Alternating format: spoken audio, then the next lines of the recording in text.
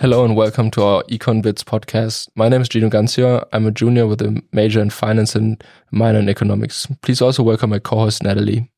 Hi, my name is Natalie Odin. I'm a sophomore and also majors in finance and a minor in economics.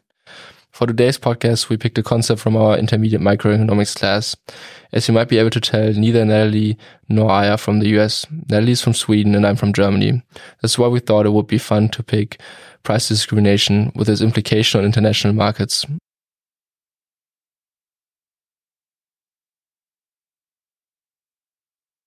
But before we get to examples, let's first explain what price discrimination is, what conditions we need, and what forms exist. Price discrimination is when firms charge different prices for the same goods. This is used to give everyone that wants the good, but maybe can't afford it, the ability to buy it.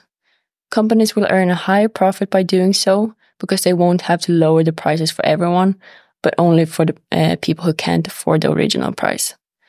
To successfully price discriminate, the following requirements must be fulfilled. First, the company must have market power. If the company is operating in a perfect competition, this won't work because they will have no way to influence the price.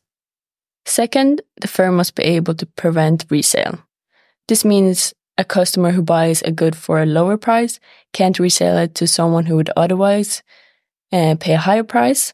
Third, groups of consumers or individual consumers must have different demand curves, and the firms must be able to identify them.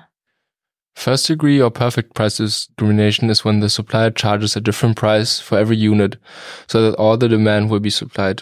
Companies will charge each customer their reservation price, which simply means the maximum price they are willing to pay for the product. This means that everyone that wants to buy a good or service has the possibility, while the firm maximizes profit. This not only sounds good for the supplier, but also for the customer. But it's important to mention the company captures all possible consumer surplus with this strategy.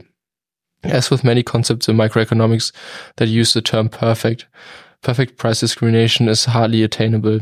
A company would need perfect information on their customers to achieve it. Second degree or non-linear price discrimination occurs when different prices are charged depending on the number of units. Firms are often unable to identify which consumers have the higher reservation price, but from the usual downward sloping demand curve, the firm can derive that most consumers are willing to pay more for their first unit than for following. Everyone will face the same offers. The price will be lower if a bulk purchase is made. But an important point here is that not just because the price for higher quantity is lower, it is price discrimination. It only holds true if the price difference doesn't follow a reduction in cost. Third degree group price discrimination is when different groups of people are charged different prices. So in this case, not every individual pays a different price, but members of a certain group.